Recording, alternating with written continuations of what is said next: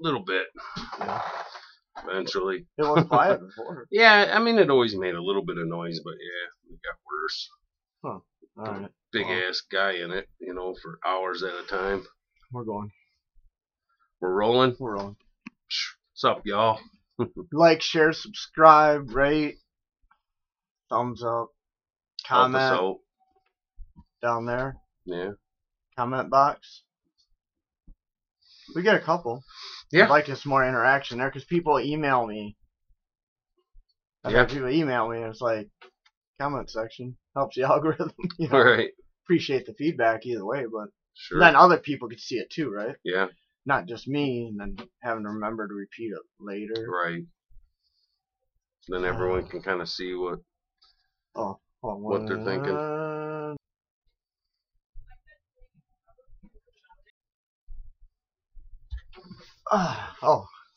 And we're back? Yep, we're back. Yep.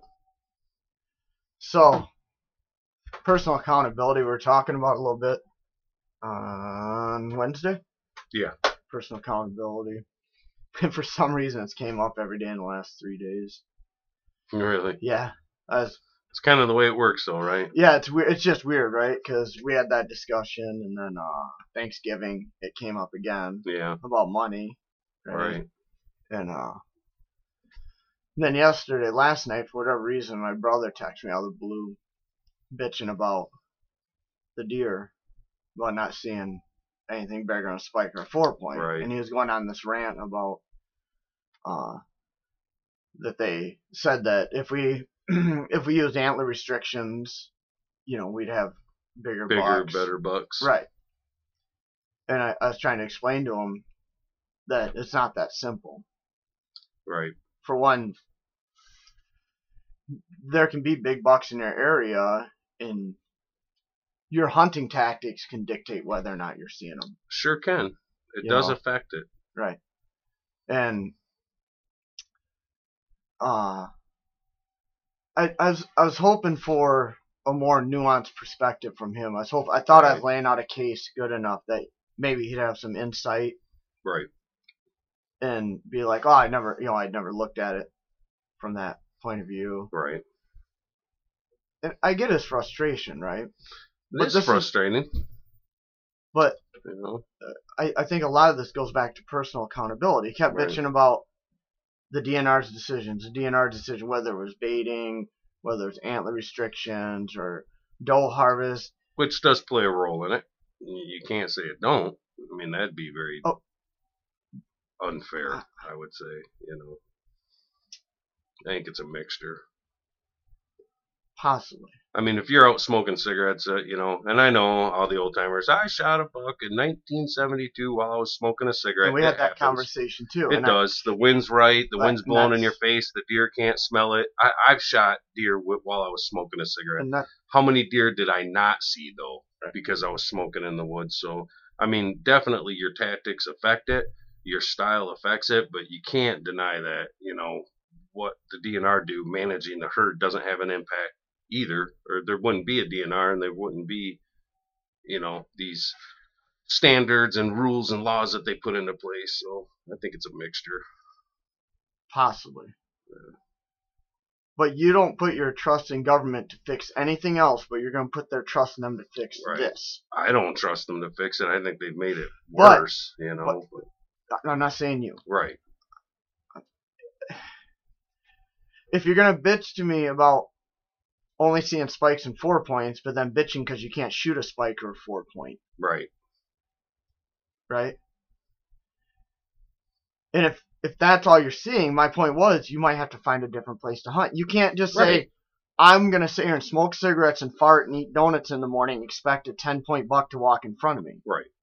It could be the location, and it could be all of it. You might have to, again, take personal responsibility, have some nuance, and go, what can I do different to increase my odds? You can always make it better, right? Work harder at it, go deeper in the woods. Everyone's like, I'm a mile back in the woods. And, a real true mile walk through the woods is way further than what people think it is. Everyone says they're a mile back in there, and they're probably a quarter mile back. 100 yards off the road. People are kind of lazy. I do it sometimes too. So you might have to put the hard work in to scout a new spot, right? Because mature bucks kick the young ones out. So if you're seeing a lot of spikes, chances are you're kind of probably not in the best of areas. Or they're just not as sensitive to your failures. Right. So that's why you see them and not the bigger ones too, right? Like what you were saying about going a mile back, and I even sent him some videos from I think I want to get it right because it's really good podcast. So I want to make sure I get the name. I always, for whatever reason, my dyslexia gets the best of me sometimes. But let me go into my Spotify here. I know I got it in here. That's God. Only in real time, right? Right. So we don't edit shit. Before the Echo. It's a really good podcast. Yeah. And Dan and Font on there. I hope I pronounce his name right. He kills really nice bucks. I'm saying over 160 inches. Yeah. Within 100 yards of the parking lot where all the guys, he hunts public land. Right. And he prides himself on it. And he's killing these bucks within 100 yards of where all these guys' trucks are parked. Because he's hunting the right spots. He hunts bedding areas. Yeah. He doesn't hunt feature. He hunts bedding areas. And he sets up catching those bucks coming back in the morning, right? Because if you go in there in the evening... The spot that I currently hunt right now is a great spot. Even you were like, man, you get these daytime photos of, really? And I'm 90 yards from the road. So my point to that was, you don't always sometimes you do have to. You might have to go 5 miles. Maybe. To find... You might have to go to a different county. Right. You know? And that was my point to him was, and I wasn't trying to be a dick. I was legitimately trying to have a conversation just to help him see a different perspective. Yeah. I wasn't trying to... I wasn't arguing. I was just bringing up facts and situations like, hey, this and that, you know. And, have you tried this? Did you think of that? Right. You know, because you can always, you know, and he said, help your odds. He said, well, our other brother is hunting this county with prime deer, and he hasn't seen a... For one, that county isn't prime. There are probably certain spots in that county that are really good. Yeah.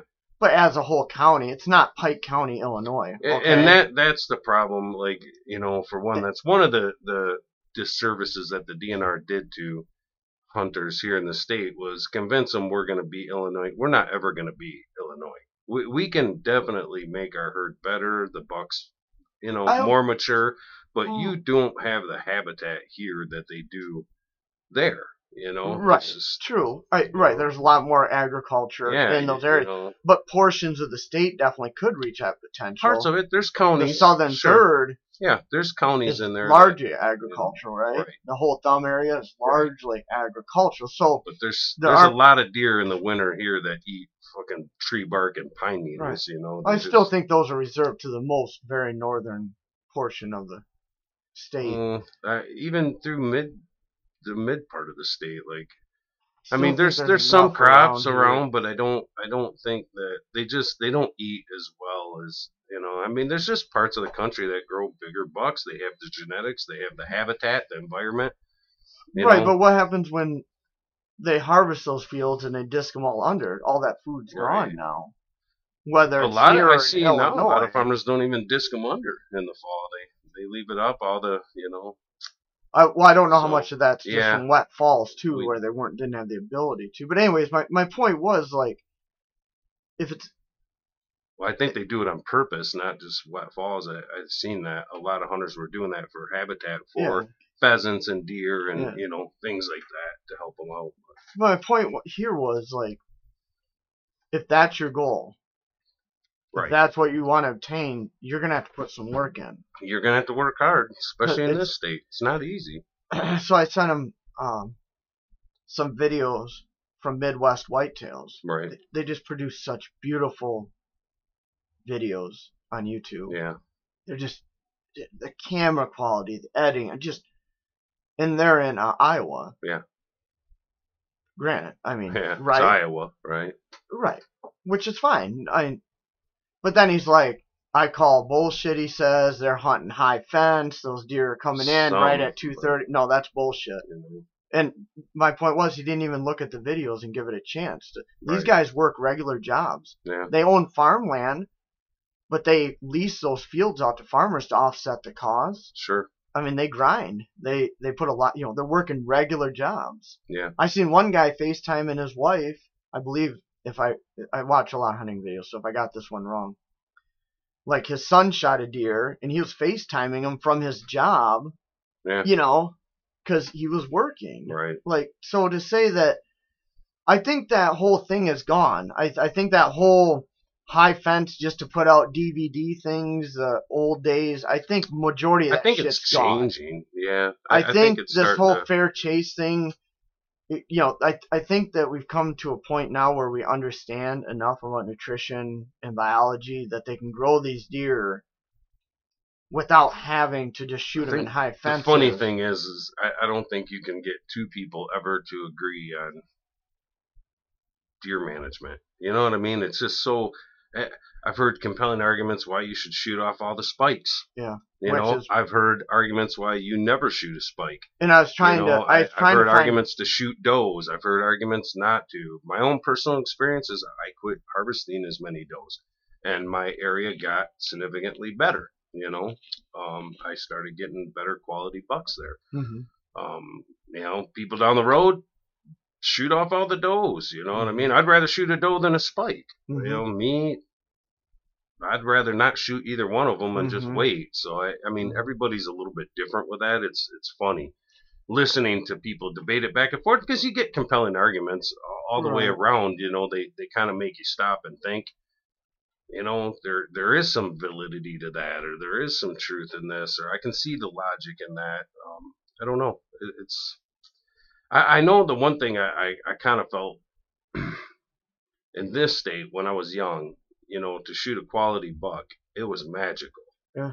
And over time, I do believe there are more mature bucks now. I see more pictures of them on social media. Maybe that's because of social media. Now it's easier to just... But I see a lot of, 10-year-old kids harvesting really nice bucks. And, sometimes I kind of wonder if it took the magic out of it, because, when we were young, for someone, hey, I shot a 10-point, you're like, really? Wow. Now it's like, oh, nice. How big was it? Like, it just seems like it took some of the magic away. It's not just necessarily a bad thing that the bar has gotten raised, right? To better quality. No, I think it's good to have better quality deer. It just that's the side effect of it that I thought was kind of the sad part of it, And that was my point to him, was that, like, this first year I've ever tagged out in my life, and I had 4 different 8-points in my food plot this year, which is better than any previous year. Something's happening. I think there's better bucks, and I think... I told him, I don't think you're even going to see the change in our lifetime. It takes so long. Yeah, for sure. But you got to start at some point. Right. I shot a 10-point last year. I missed an 11-point this year. Right. That was... Like, the next generation will appreciate our sacrifices of antler restrictions or extra doe harvests. Because that's the thing in all these other states, like... And I'd heard, and so don't take this as gospel or law, but I had heard in Wisconsin you have to harvest a doe before you can even get your buck tag. Really? Yeah. Oh, that's you have crazy. To check it in before you can even get a buck tag. And I mean, hey, less does, and then when you see one, they're more amped to have a buck behind it. Right. I get it with the genetics. Like, the bigger, better bucks are the ones competing for the does, and you're not getting little scrub bucks breeding them, right? So, it makes sense. There was something kind of nice, though, at the beginning of my hunting career when you could sit in the woods and see 35 deer in a day, and it seemed like every 2 hours, a round of deer would come through, and I like baiting. Personally, I think it's bullshit we can't. I'll argue that till hell freezes over. It was good for all the animals. It was rabbits, porcupines, squirrels, birds. You're feeding them all. Just let us feed the animals, but at least through bow season. And I'm not even arguing that. I agree. People should be able to feed animals. But I see why they say knock the doe herds down. Some of it I always felt was insurance. You know what I mean? Yeah. Like crop damage and car accidents, and they start bitching at the state to take care of this. There's too many deer, and they decrease the herd. Sometimes my fear rabbit hole, guys, was you control food, you control people. And everyone in this state's like, whatever, screw that breadline, I'll just go shoot deer. Well, not if you're going to sit out there for 3 days and not see one, But in these other states that shoot world-class whitetails have lower car deer accidents, and their buck-to-doe ratio is more in check than 1 to 1. I'd like to know the statistics all the way around, though, like population densities, like, do they have less collisions because there's just less traffic on the road, less people? Like, our state's really mixed with, like I just seen a deer last night hit just outside the city limit, on the side of the road, dead. And I thought, wow, that's just a weird place but it was a transition area from city to kind of some fields to rural area. It was kind of right on that line, and I thought, this state's funny like that. There's a lot of this here, where you do get the deer kind of. Look at the big city that was down south, right? That they had to bring people in because the deer were like tearing people's lawns up, and all these, people that had chem lawn out there all the time, and like really beautiful green grass, and they were getting pissed off there was too many deer. So the DNR went in there and hired, snipers to go in and shoot them all. And they were right in the city, Right. Crazy. No, I can understand. And I say that because my brother-in-law drives for a pop company. I'll leave it at that. And he does a lot of traveling. And he said he's never seen so many deer hit and dead on the side of the road down south as he is now. And they're like in semi-rural and city-ish areas. Like, he's just never seen that before, and there's a lot of them this year down there. Like, so I would get, like, if it was Wyoming, right? Because it is so vast, and you have such distances between population and people.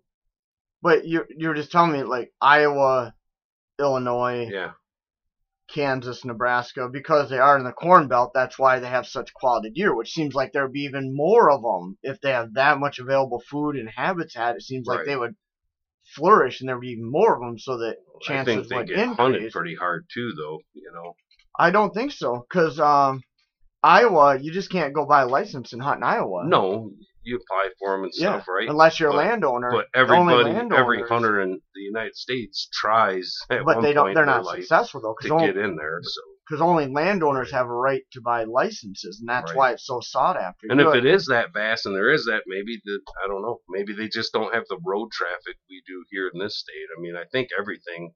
Or they're again because their population is so much more. Because how many big bucks or even bucks do you see hit here? It's usually does and fawns hit on our roads. Yep, a lot of times. Every now and then you will see a buck, but so it looks like about 19,000 deer are killed in Wisconsin by car accidents annually over the past 5 years. And I just want to see, because Iowa and Wisconsin are closer in population than we are with, did you see it? I don't see it. I don't see it. I don't know how to word it.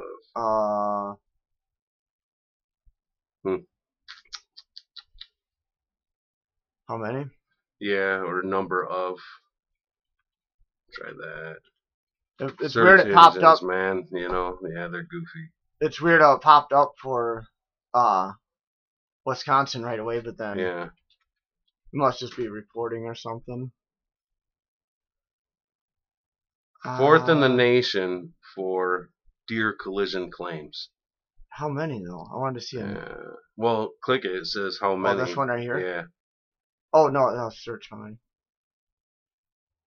And then the first question down. Oh, no, that's chances. So, I wanted a number just so we compare get a closer idea of ads. Yeah, how many? Yeah, it doesn't. Just gives you your Yeah, odds of hitting yeah. one. What's that?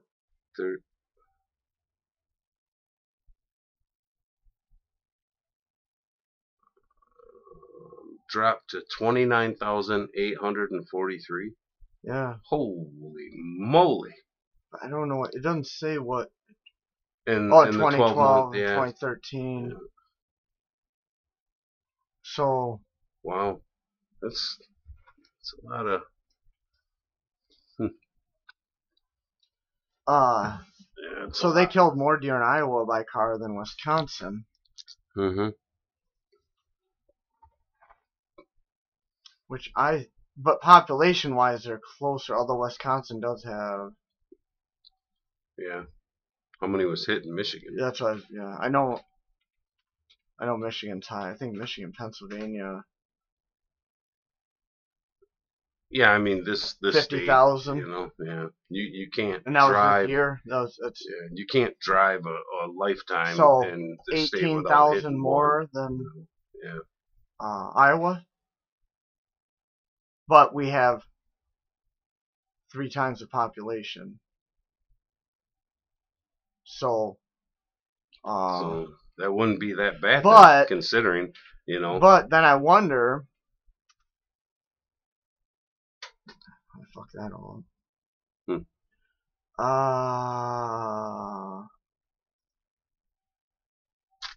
Yeah.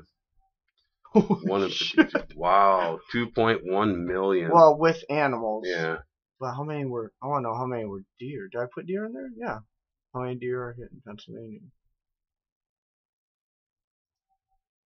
Wow. Your odds are 1 in 52. There's what, 1 in 70 in Pennsylvania. Or Iowa. This is Pennsylvania. Oh yeah, I'm sorry. Yeah. I don't know.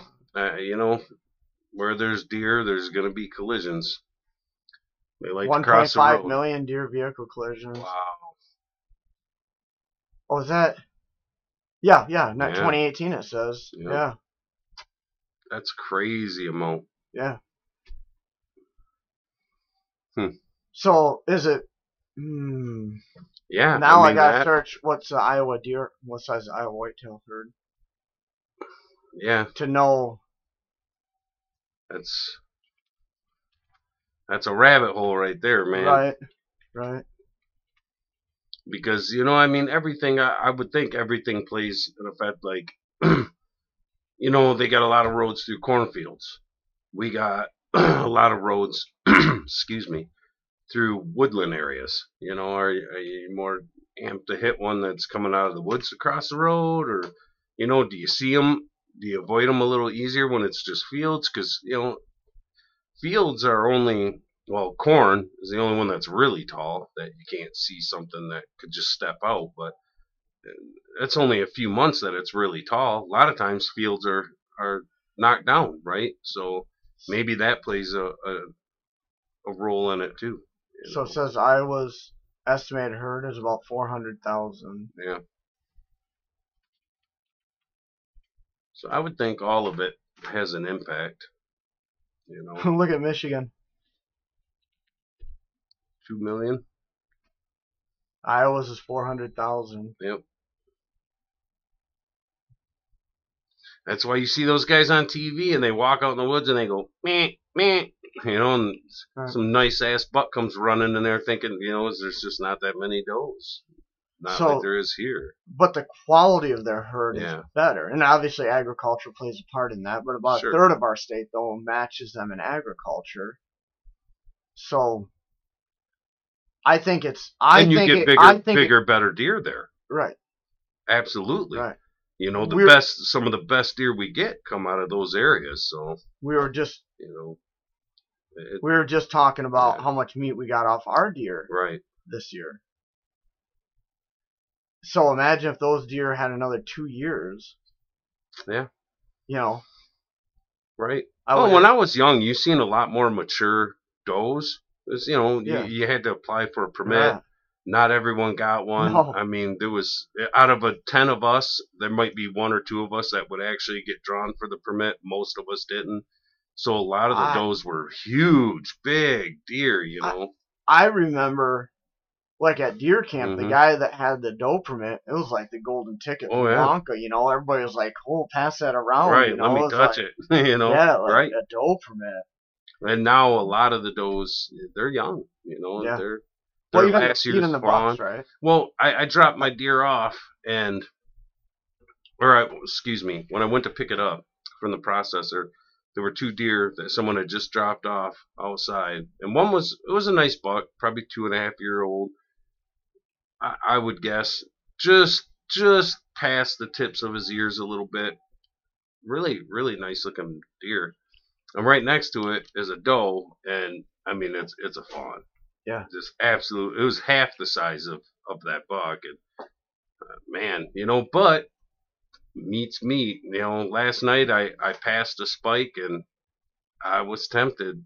You know, I had him in the crosshairs a few different times, and I thought about it, and you know, the licenses is so expensive now, and processing if you're not doing it yourself, and man, by the time you get done, like you're paying a fortune for that meat. Right. And I'm like, do I really not want to tag out this year because I'm passing on young bucks? So, you know, I mean, I get the dilemma. I'm only going to pass this spike so many times. You know, he comes through this area a lot. And who knows, maybe we get a little later in the season through muzzleloading and I'm not seeing anything better. Maybe I'll cartwheel him, you know. It's meat, right? Well, my thing is we use the same processor. Right. The price is the same whether it's a 60-pound fawn or 200-pound buck. The processing fee doesn't change. No. And I'm looking at filling my freezer. Right. I think I've heard, like in Illinois, when they started getting better bucks, it was because the hunters in that state decided. They set the standard. Right. It's up to the hunters, no doubt. And that went back to my point that if you're waiting on the government to fix this problem, you're going to die waiting. Yeah. This has to start. When has government ever fixed anything? Right. And that was, and that I even asked. They make it worse. I even asked him last night because I'm like, you're, this and that about the government, and I paused. I went, you sure you're not liberal? Right. No doubt. Like. It starts with us. But I think you can't deny that they have an impact for sure, you know. But I haven't seen an impact that would negatively affect the age of the herd overall. The only one thing I would say they should do is stop the shooting of button bucks. Figure out a way to at least limit or reduce. You know. A friend of mine used to hunt 4,000 private acres. Yeah. It wasn't high fenced. It was just 4,000 acres. The guy had some cabins there. They had a main clubhouse, and it cost you, I think it was like a couple $100 a day, right, to hunt there, and you got the cabin included in that, and then you had to pay $500 if you shot a buck, $250 if you shot a doe. Wow. Okay. That included button bucks. Yeah. And he said one time a guy's son shot a button buck. Yeah. And the owner's like, pay up, because that was one of his bucks for the next year. Right. Right? No, I've heard arguments to say shoot the buttons. If they're not really broke through in spikes at that point, the genetics are not as good, shoot the buttons. Leave the doe, leave the spike, shoot the button. Very few. I know that. How many button bucks in this state have you ever saw breakthrough? I've seen one on this property. I've seen quite a few. 25 years I've seen one. On my property, I've seen quite a few. You were blessed then. Yeah, 25 years I've seen one here. Yep. I've seen quite a few breakthrough. And that's why I think so many of them get shot, because they're not. And right. I think they come in, you think it's a bigger doe, right? And that was the argument. When, the thing I always use to kind of pause, When it comes in by itself, usually when there's a mature doe, there's usually more does, especially later in the season they herd up or they have fawns. So you pause, you wait a minute, there's nothing else with it, and it's like, I better look a little closer at this because that probably is a button buck, which I don't shoot button bucks, never. I've never shot a button buck in my entire hunting career, but I have heard the argument for it and read some arguments for it, and that's what I mean. But you can't get two people to hardly agree on anything. Well, I think the reason you can't is because people inject their own opinion or bad information, old, outdated information. Right. I listened to this podcast. I was trying to find it yesterday, and I could not find it to send it to them. It's the largest deer study ever performed in the United States. Yeah. And they studied it from Texas to Michigan. Right.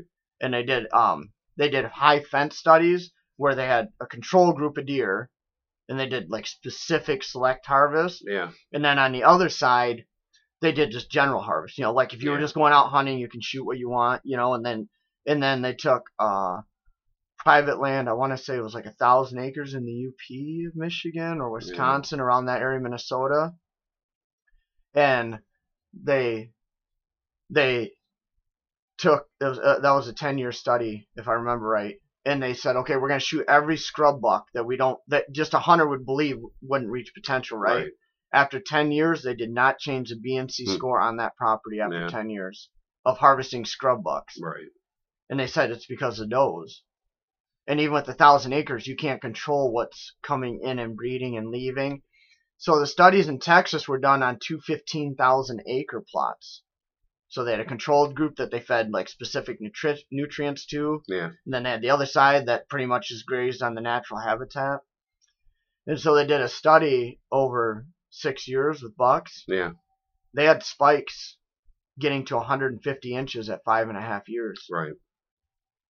So they're saying that's like complete BS, that, once a spike, always a spike, or spike will never amount to anything. I don't think, no, because I've walked spikes and you learn your herd over the years. I had, 13 trail cameras out all year long. I watched the deer all the time, and I had spikes that were, forks the next year. A couple of them, I think, were basket sixes. Were they as big as some of the other deer at the same age? Maybe not. I don't know. I think every study you can kind of poke holes in them, or it's hard. It's hard to say, because I've seen studies that, the ocean's going to rise in 5 years and we're going to lose most of our coastline. You know what I mean? So there's always studies that say. I mean, you can't conflate one thing with I think hypothetical we believe what we want to believe, and we find the studies that support our beliefs, or we just I don't have any opinion going into it. I just listened to a podcast, and they said, "Look, we've done this study." But I'm saying maybe you're magical compared to most people. I'm saying the average person, though, like your brother, would believe this kind of stuff, and they hear a study like. I just I don't know. So what do we believe? That if this study was conducted by a university over 15 years, and they did it on not just one controlled plot of land and said pixie dust because we were able to sprinkle the perfect food and selectively bring in the exact doe and buck, and this is what we ended up with. They hopped. I think you're right. Less regulation from government, more. I think we have to take accountability on our part as hunters to decide. I don't like shooting young deer. And unfortunately, that's what's happened in the state, is we have decided that this is a standard we're going to hold. Right. But, and we've accepted that. My point to him was, he says, I keep seeing the same spike in 4-point, right? And I told you the same thing. Yeah. I haven't shot a buck in 5 years. Right. Right? Yeah. Because they keep telling me, let them walk. Yep. Let them go, let them grow. Yep. Let them go, let them grow. So I have to be okay with the fact that that's a potential in my area. Right. Right? It might just be what the majority of the bucks are going to Now, in his area, his first buck has to have 3 points, and his second one has to have 4. Right. And he says, I'm seeing the same spike in 4-point. I said, well, somebody's shooting them then. Yeah. Because we know they increase by 2 points a year. Right. So if you're seeing still just, if this has been going on for how many ever years, and you're still just seeing spike in 4 points, either the bigger bucks are avoiding your area and someone else is killing them, and those are the only ones that are comfortable enough or don't have enough knowledge, right? Yeah, they just don't have the street smarts yet. Right, so they're they're ignorant to what's happening and they'll still walk into your setup, or somebody around you is still shooting these smaller bucks. One of the two. Yeah, it's not a 5-year-old spike. No, I mean, it's not the same one from 3 years ago when they started the program. Right. I mean, you'd tell body size if that was the case. So it would still be substantially larger. They're shooting younger bucks, or I don't know. But I think at some point the hunters in this state are going to have to make a decision whether they're more. It's more about freezer, or it's more about wall space. You know what I mean? But they go hand in hand was my point, because we just talked about the processing bill being the same. Right. I'd rather shoot one deer and pay for it to be processed and get the same amount of meat versus having to buy 2 licenses and have 2 smaller deer processed and pay twice the processing fee. But like your brother being in an area where he probably he's not going to tag out there, obviously. He might get lucky. It happens, but the probability is he's going to have to find somewhere different to go. Where if it was just freezer based, the way it used to be, every deer. See, because we get so much shaming now on social media, and I bring that up because a good friend of mine who's well known in the community. I'll leave it at that. Very well known in the community, has a ton of people on his social media. Shot a younger basket buck and was almost apologetic about it, but opening days got someone set up 100 yards away from him, and the deer coming through the thicket, everyone's shooting off. He's on public land, and seeing a buck, said, "Man, there it is," and he shot it, and then he's like, "Well, I shoot big bucks." And my comment there was, every deer that you harvest that goes in the freezer is a trophy. I mean, it's still meat, right? Absolutely. Bone soup sucks. Absolutely. So I think, and this is the transition we're in right now, where you got hunters that are, they eat the meat and they want the meat, but it's the bragging rights, the competitiveness of it, let's put a bunch of pictures all over social media of me with my big deer. I want a big buck like anyone else, sure. but I also kind of believe in filling the freezer. I didn't post one picture of either deer I shot. I did. I shot a young buck. I posted it right after he posted his, and I said, you know what? Here's mine. I shot a younger buck this year. Last year, how many deer? Me and you had this conversation that both of us passed on over and over and over. I just passed a spike last night, but. Again, the way I didn't have as much time to invest in hunting this year, and you spend a lot of money to be out there, and I thought, it's a buck. I'm gonna put a deer in the freezer. And I don't care what anybody shoots. You just have to be okay with it. And I'm okay with what I shot this year. I know I shot both spectrums pretty much of the potential of my property, and I'm ecstatic. Yeah. I got meat in the good freezer. Season, man. I could not be happy. Yep. And my point to my brother was, like, okay, if those are limitations in your area, we're not held by those restrictions down here. He can come down here and shoot a spike or a 4-point or a doe. So come down here and shoot. Right. And I get there's a little bit of travel, but he travels further than that for work and shit. For me, I pass them. I have my own kind of method. I pass them for a while. Yeah. I don't shoot does with little ones. Yeah. Some people do. They don't give a shit. Yeah. For one, I had a farm. And animals do kind of know what death is. I learned, butchering chickens in front of other chickens. I ain't never doing that again. And you know what? Hey, fuck it. I watched Bambi a lot when I was a kid. And, Bambi's mom getting shot and the oversized eyes. And you know what I mean? Like, Walt Disney was great about pushing that narrative of, maybe starting the whole idea of, anti-hunting PETA. But I just don't like shooting does. And then by the time I'm ready to shoot a doe, they're bred. And now I got people all around me that's just shooting the shit out of them. They don't care. To me, I'm like, well, I'm going to kill that deer plus probably a set of twins that she's carrying. Now there's 3 deer gone, Whether you shot it when she's pregnant or you shot her in early October, it's kind of the you're same. Still killing. And like I said, deer, I don't shoot many does. And again, that's dependent on the herd size in your area too, right? Me, I'd rather shoot the spike than the doe. Because, you know what, he's only going to breed so many does anyways. There's competition. But the doe, she's going to go in estrus. She's getting bred.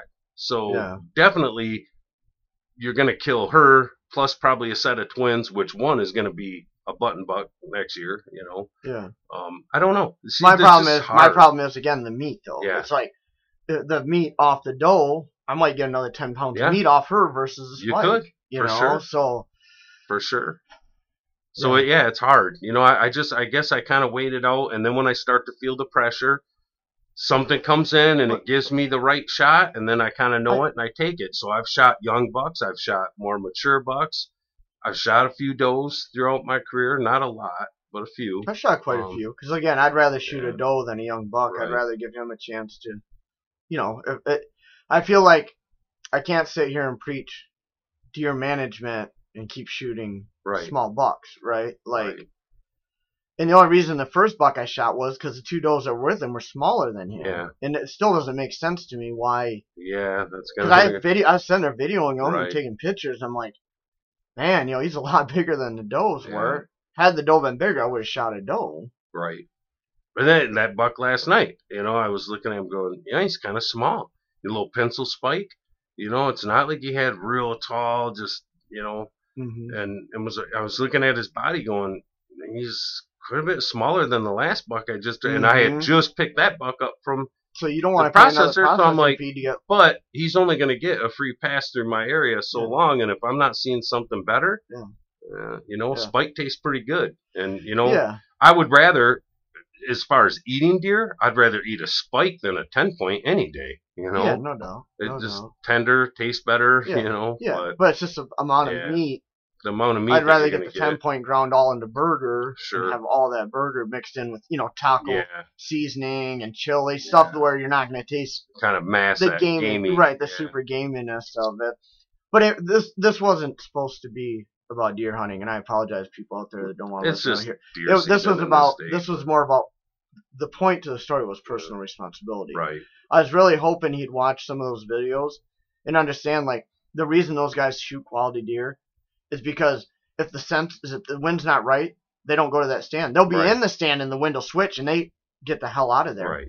Right? Because they don't want to blow the area up. When a lot of them, they don't hunt mornings. You'll see a lot of them, they're all afternoon. They're not going in the morning pushing the deer out. Right. If they're hunting a feeding source. Kind of adopt that. Right.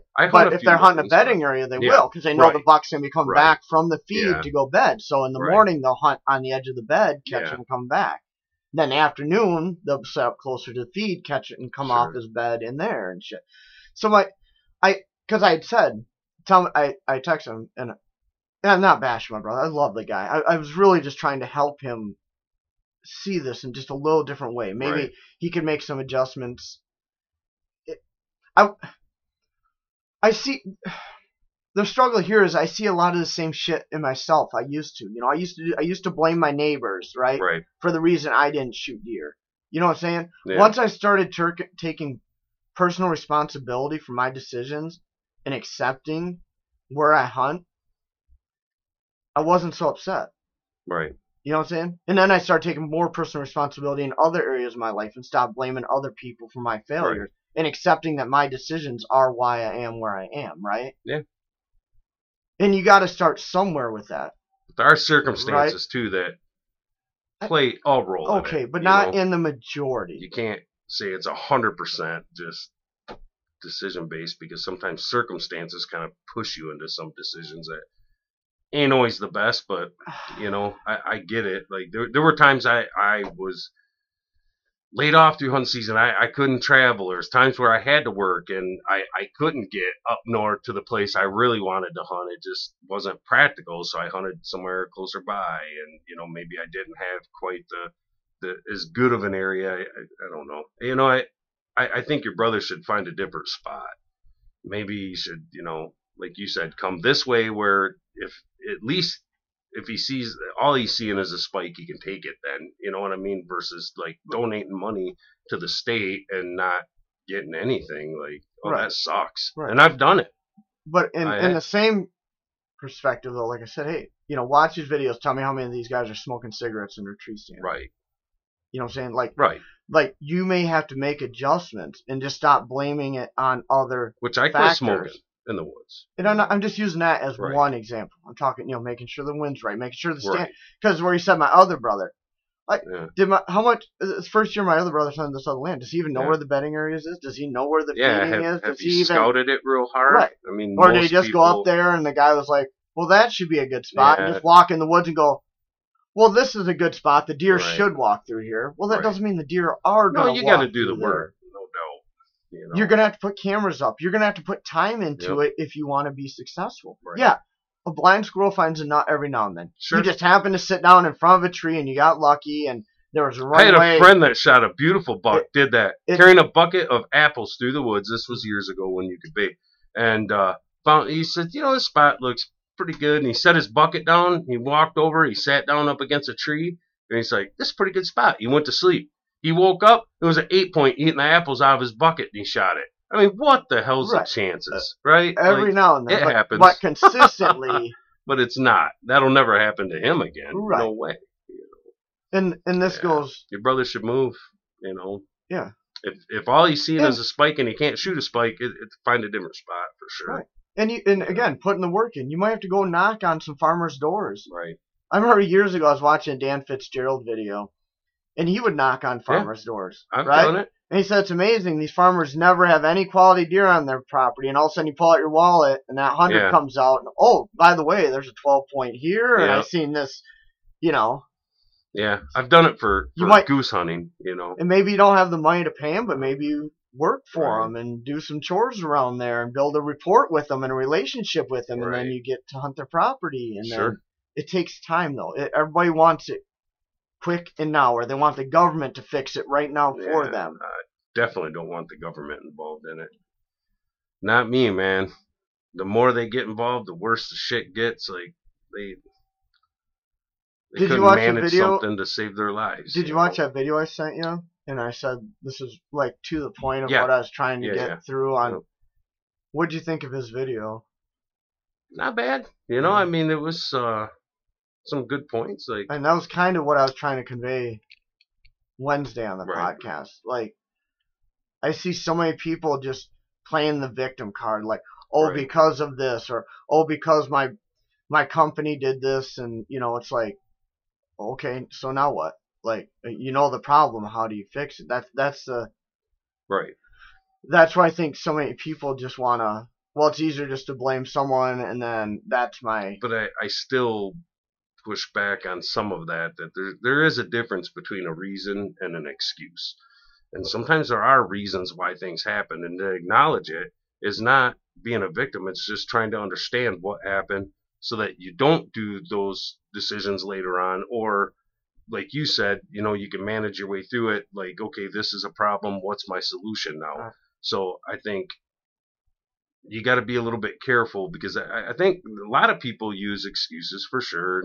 To me, my definition of it would be an excuse is something you use when you don't have a reason, right? You're trying to justify something when there isn't a reason. But I think sometimes there's legitimate reasons why shit goes down the way it does. And, you just got to acknowledge it and then fix it the best you can. But I think too many people use the excuse as, well, this wasn't my fault, so now I don't have to try to fix it or try to do something different because there's resistance in that, and it's going to take work on my part. So it's hard work, pushing back. But I'll just use the excuse that my boss is a dick and that's why I can't get promoted. Well, maybe you need to find another job that your boss isn't a dick. Right, but it doesn't change the fact that the boss is a dick and they're not getting promoted. Right, which is it doesn't. But sitting there just saying, well, I'm gonna. So then you have choices to make. Right, but then it's difficult to go. But you can't say that that's just someone being a victim saying it's an excuse, because that's disingenuous. But I also see people I work with that say our bosses are dicks. Right. But then I see they're the ones always showing up late. They're the ones calling in. Sure. They're the ones doing half-ass work. Just enough. So then you wonder why the boss is being a dick, right? So is the boss a dick, or is the boss a dick to that person? Right. Yeah. Right. True. So there, again, personal accountability. It's looking inward and saying, okay, what can I do different, too, right? Right. I think you got to just kind of analyze it. If you are a model employee, you show up, you work hard, you stay late, you're dotting all the I's, crossing the T's. You're not calling in. And you got a bad manager, and you still can't get ahead. And it seems like this guy just has it out for you. Then it's probably time to look for another job. There's definitely bad managers. Right. I think probably more bad managers than good ones even. But I see a lot of people that are shitty employees blaming management for their holdback too, right? Yeah. For holding them back. Yeah. There's definitely a lot of shitty employees. And that's where I'm talking about personal accountability. Right. Like, fix you first. And then if that situation doesn't improve, well, at least you're a better person now and you can move on. Maybe you can. And now when you go to the next job, you're going to have more opportunities because you fixed all your bullshit. I've kind of fallen in that trap a couple of times where I really liked my job and what I was doing, but I really hated who I was working for. And again, if it's a personality conflict between me and that manager, maybe, but just blackballed for sure. But hang on to it.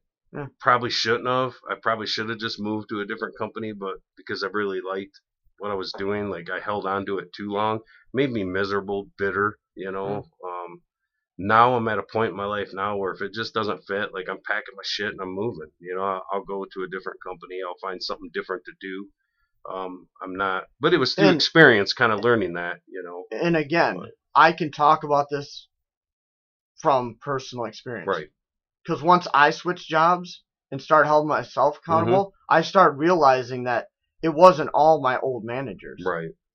A lot of it was me. Well, sure. And I use that as a blame. You get a bad manager, then you get a bad attitude, right? Now you got a bad attitude. Does that make the manager worse? I mean, or a different manager that you get now you're not even giving them a fair chance because you have a bad attitude? Or not understanding. Do you think you started it at that company? Maybe. Yeah? Maybe. That surprises me. Because not understanding the struggles from the manager's perspective and making it all about my own struggles, right? And maybe they were really holding me accountable and I didn't want to change. Yeah. And change is hard. Right. I've been a manager a lot and I've changed places and man, people don't like to change. The more I accept my own failures, the easier life gets for me. Right. The more I recognize it and I change it, the easier life gets. Yeah. I mean, that's a good message. And we were talking yesterday about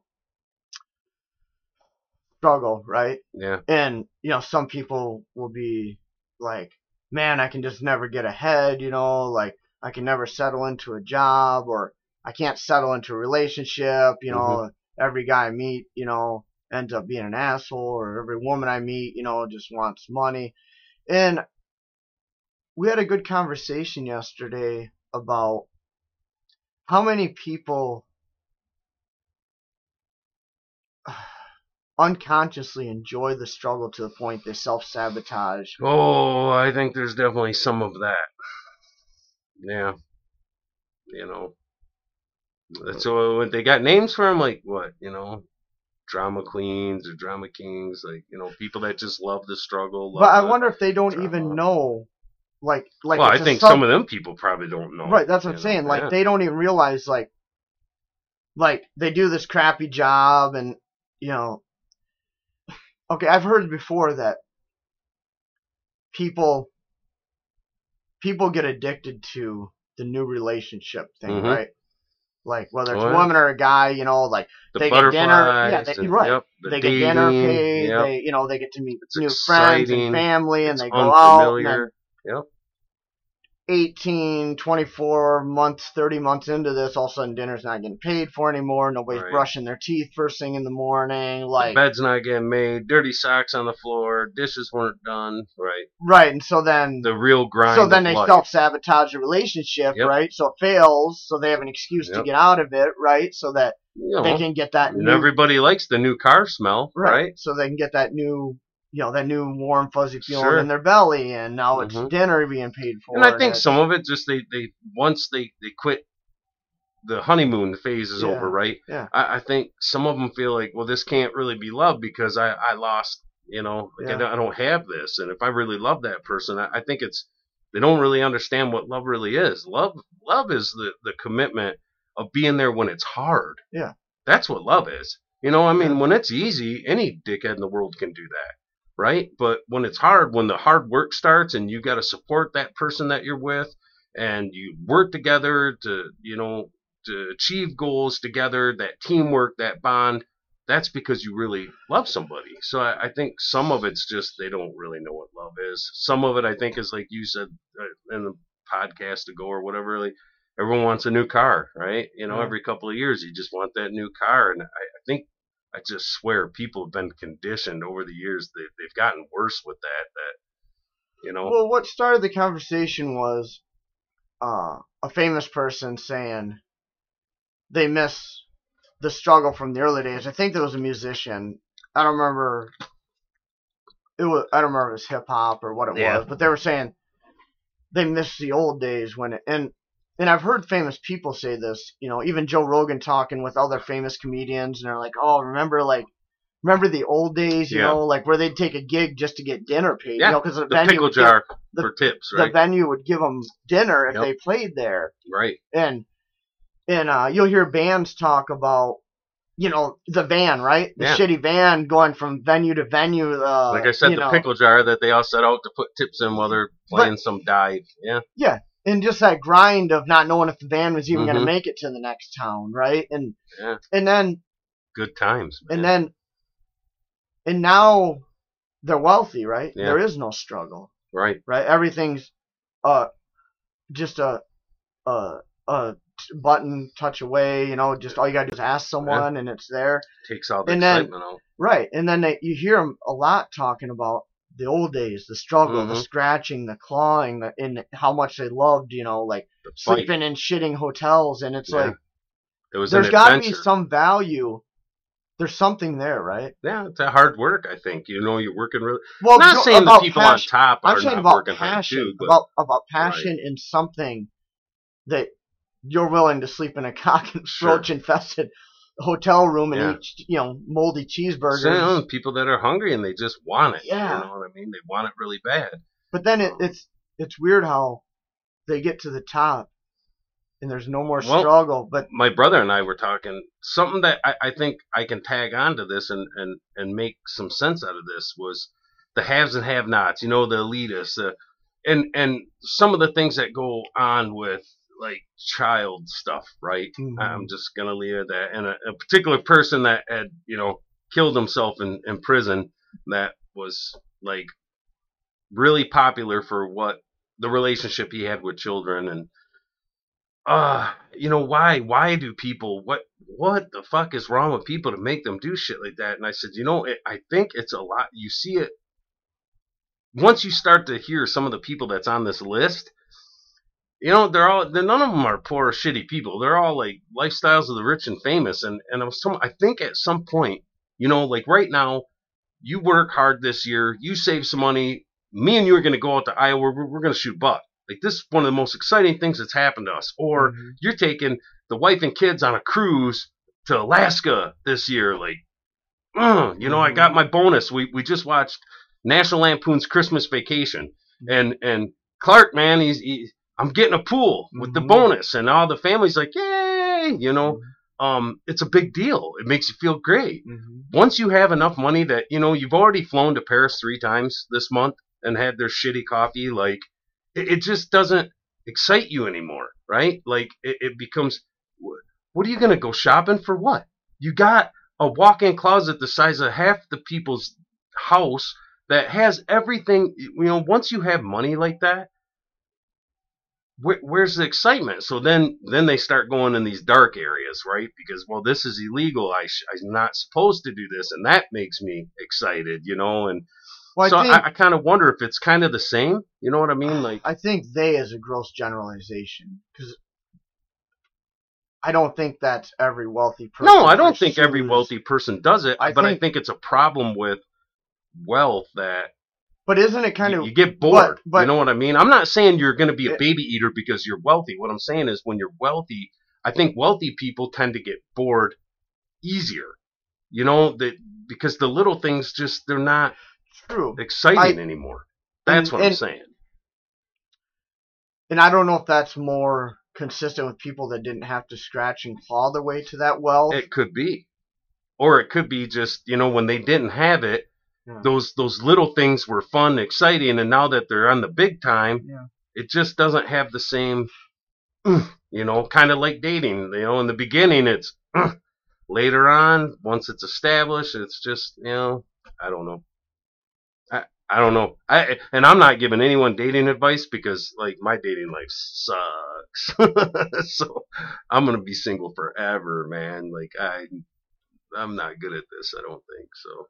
Yeah, but I don't know. It's just a way it's of not the looking direct. at it. Yeah, I get it. It's not the direction I was going particularly with that. I was just saying like it's funny how you look back and you appreciate the struggle, even though in the moment you don't recognize it Right. as being something of value. You're like, God, this sucks. I don't want to go through this. Right. Later on, you look back, it was, a teachable moment, learnable moment, character building moment, right? Made you better for it. Well, you'll hear like Eminem saying like, and other famous people. I remember him saying like, I just want to go pump gas. Yeah. Just want to go pump gas and not be recognized. Right. And it's weird how those little things all of a sudden become the focus of your life. Big things. Yeah. Like just wanted to do those simple things. Yep.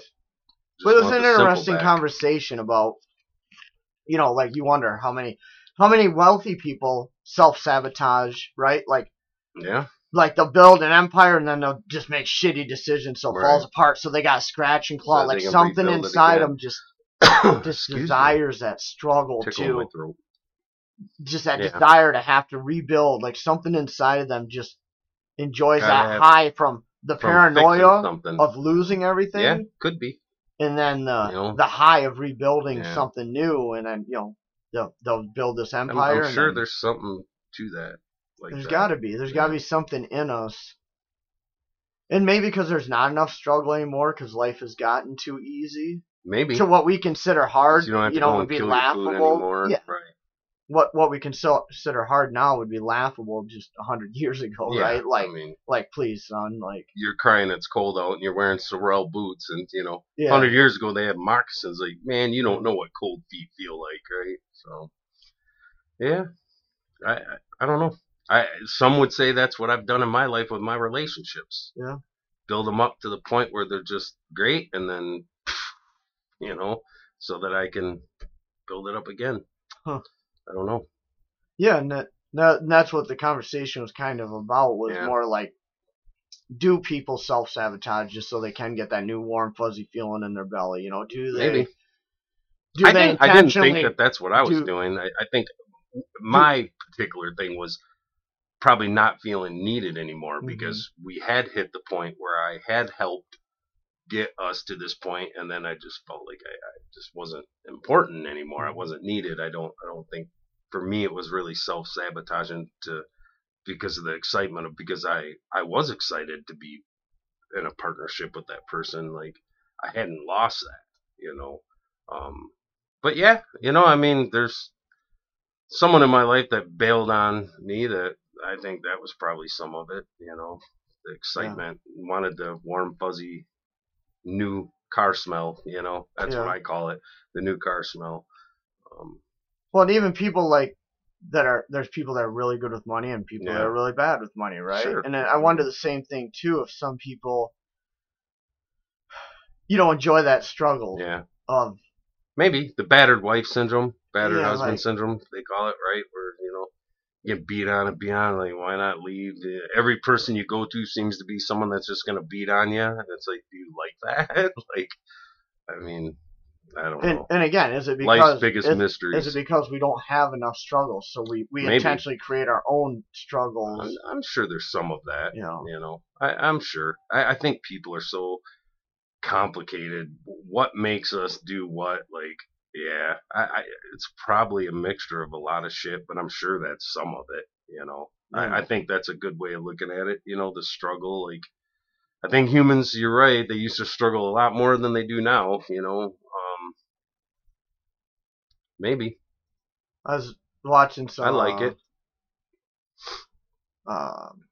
Tesla quotes. Yeah. The other day, and do you know how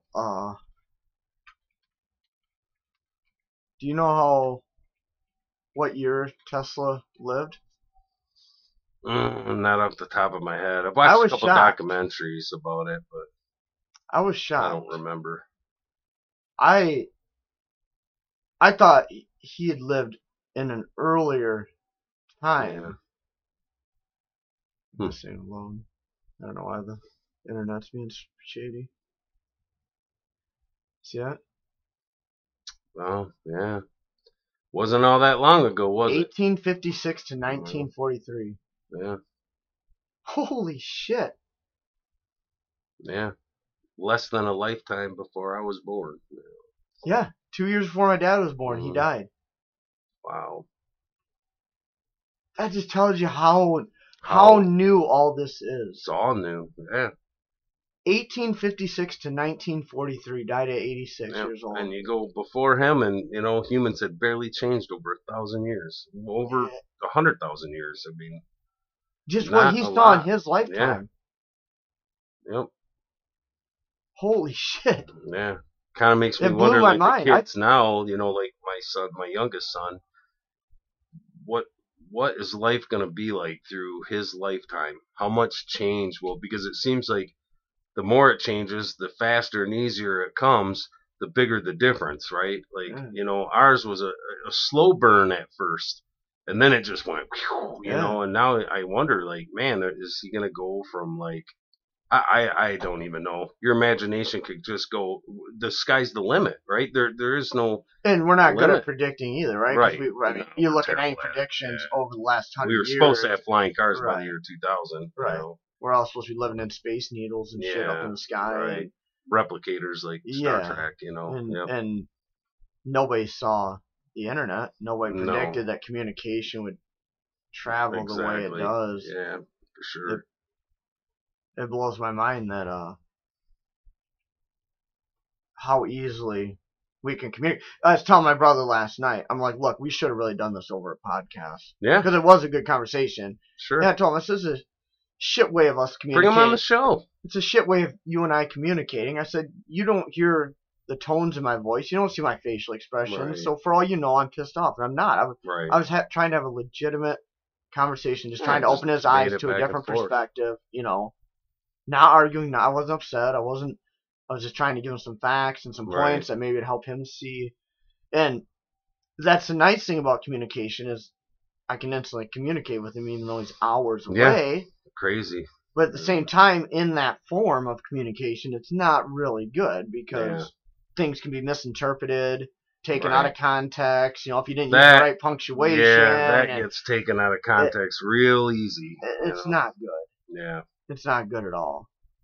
So for every benefit, equal negative side effect. And I think that this is a new thing, and we have to get better at using this technology, probably more in person.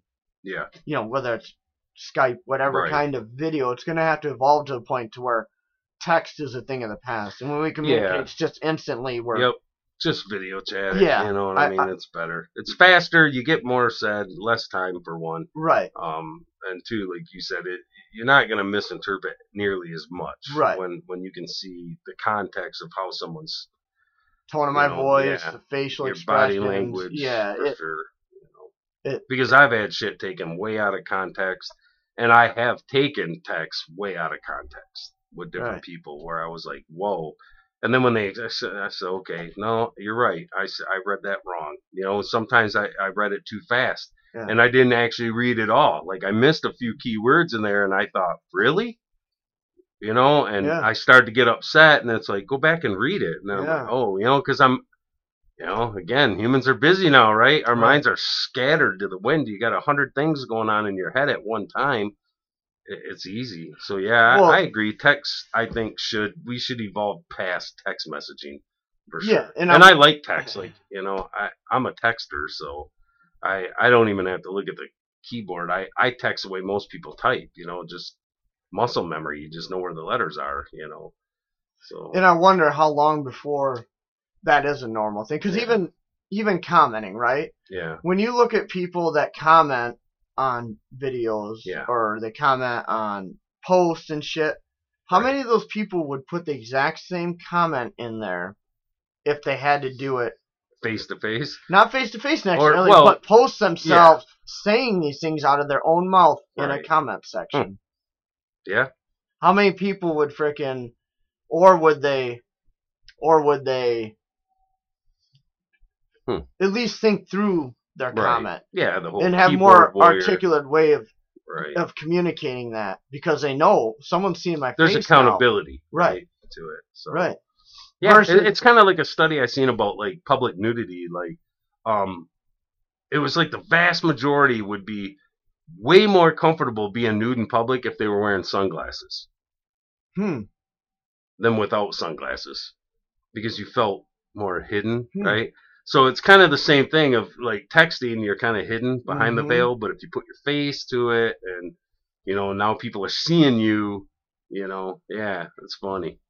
I'm sure I bet we've become a lot more civilized in our discourse. I'm sure, because you know what I mean? Media. The keyboard warriors and all that hate that people are just, typing up all the time, a bunch of stupid shit. Yeah. Which, for real. Which would be a good thing. It would be. I mean, there's also something to be said about being able to be anonymous, too. Right. And communicating, especially if your opinions aren't mainstream. Right. Right. Right. I mean, there's a reason we wear our costumes. Right. So there is something. It's tough. That's where it gets tough. Is deciding, how do we make society more civil? Right. But not forfeit all of our identity. Yeah. To the point it can be used against us either, when it's something that we should be opposing. Right. Yeah. Yeah. Sometimes when you don't have the popular opinion, Yeah. Right. Yeah, that'll make you think. No doubt. So I don't know. It was a good conversation. Both of them were good conversations. As far as the struggle one, and then about like personal accountability, like deer hunting, and that goes to just about anything in life. It's like whatever's not working out, it can be trust me, it's tough to make changes, especially if you're in you got shitty neighbors, and you're like trying to figure out how can you move out and move into a better place. And I understand these things can be very difficult because not everybody has the resources. But at the same time, how much less stress will you have in your life if you have to grind in the short term? Sure. Work 2 jobs, or whatever you have to do, go to school and work, right. To have a better, how much better will your quality of life be later on for the struggle that you have to go through now and get out of your comfort zone. Right. And maybe not get 8 hours of sleep, or maybe not be able to go out with friends whenever you want to. But if you want to bitch because your neighbor sucks, like, sometimes I get it. I bought a house with a great neighbor, and then the neighbor died, and, okay, now I got shitty neighbors. That wasn't my fault. Wasn't my decision. No, I'm saying for me, though, the way I look at it, like, then what I want to do at that point, just to kind of elaborate on what I was saying earlier with that, was I understand the reason now. I dissected it. I pulled it apart. Now what can I do to fix it? Like you said, no, maybe it's move. Maybe it's talk to the neighbor, maybe it's you'll have to get a second job for a little while to be able to pull your family out of a bad situation. I think, long term for your mental health, and I think, like I said, now I'm with you on that. I pack my shit, I'm gone. Just forget it. I just don't want the shit in my life anymore. I don't have enough ahead of me now to sacrifice any of it being pissed off and angry, and you know what I mean? Like, it's just a shitty way of living your life. Yeah. You're going to live in that house for the next 20 years hoping they move out? Right. So, yeah. And it sucks. What I think people get overwhelmed with is they see the struggle ahead of them. Right. And it's like overwhelming. It's just easier to just stay here and do this, but not realizing like that struggle doesn't have to be forever. And it doesn't have to be bad. If you have to go back to school, it's gonna suck. Maybe eating ramen noodle and only getting 6 hours of sleep because you got to work and go to school, and like you don't have time with your friends, or this or that, but it's only short term. It's just to Right. dig out of this hole, right, Right. and get away from that. And now you've eliminated a couple stresses. Now you have a better paying job. You're not living next to shitty neighbors. Yeah. Your kids' quality of life is better because you're not stressed out and yelling at them and shit. Right. And, you know, and so on and so forth. It snowballs. It Yeah. improves the whole quality of your life. We're not here that long. No, not very long at all. And the older you get, the faster it goes by, man. Right. You know? And then you start thinking, like, I remember when summers lasted forever. Yeah. Now they last a few weeks, and you know you're into fall already. So yeah, crazy. I remember a family member telling me one time I was taking down their Christmas tree and putting it up in the garage, and they're like, "It seems like as fast as this one ends, you just start preparing, and you know, before you know it, you're gonna be pulling the tree out of storage for me and putting it back up. It goes just that quick. That fast. And the older I get, it seems like I still put that Christmas tree up in storage for them, and it's like before I know it, I'm going out there and getting it out of storage and putting it up for them. It's crazy how fast it goes. And they're right, you know. It's your like perception of time changes so much. As soon as one Christmas ends, all you're doing is starting to prepare for the next one. Yep. You barely have time to blink. Starts putting things into perspective, though. You start looking out at your life, going, you know, it's kind of. You know, when you're young, you have this whole life. Like, I got plenty of time, man. You get a little older, and it's like, you know, I don't have as much time as I thought I did. So, you know, I want to do some things, right? Yeah. So, yeah, it's crazy how it just, and it's perception. It has to be. You know, I mean, time is time. A minute is a minute. But why a minute goes by so much faster now than it did when you were 15? Or 12 or 20. Our brains are just running slower as we get older and we're younger. Our brains are running real fast. We're learning, absorbing all this information, and I think they're designed that way. Right. You know, it's designed to, you know, try to take in as much as you can. You know, that's what I said. Whatever you want to learn, you really want to learn it before you're 25, right? Right. You know. And then I guess later on maybe it changes because it's meant to make you appreciate it more. Yeah. You appreciate that minute when it's here and gone that fast. Yeah. You know. You take them for granted when you're younger. Yeah. You got a lot of them. Sure. I got a lot of time. Sure. You know. Now, you know, you look out and you're like, man, I got more days behind me than I do ahead of me. Yeah. Uh-oh. Yeah. Yeah, and I think you look at that from that younger perspective, and I think you have, you know, probably because of the way we're wired, our DNA, you know, to reproduce, and so we have that drive, you know, to make shit, you know, and go to work, and that hustle and that grind to attract a suitable mate, and you know, build the life we want. And then once you build the mysteries of life, man, you start slowing down. Yeah, it's crazy. Yeah. Sure. So I don't know, you know, what I'm gonna do with the rest of mine. I don't know. I'm gonna take really good care of my little one. Try every day to be the best dad I can be, and just kind of enjoy the adventure. You know, just enjoy the ride.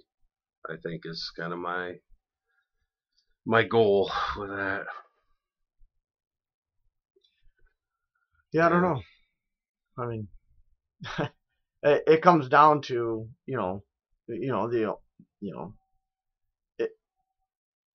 every now and then you get lucky and you fall into something, but you truly do get out of it what you put into it. And I think that's consistent. Right.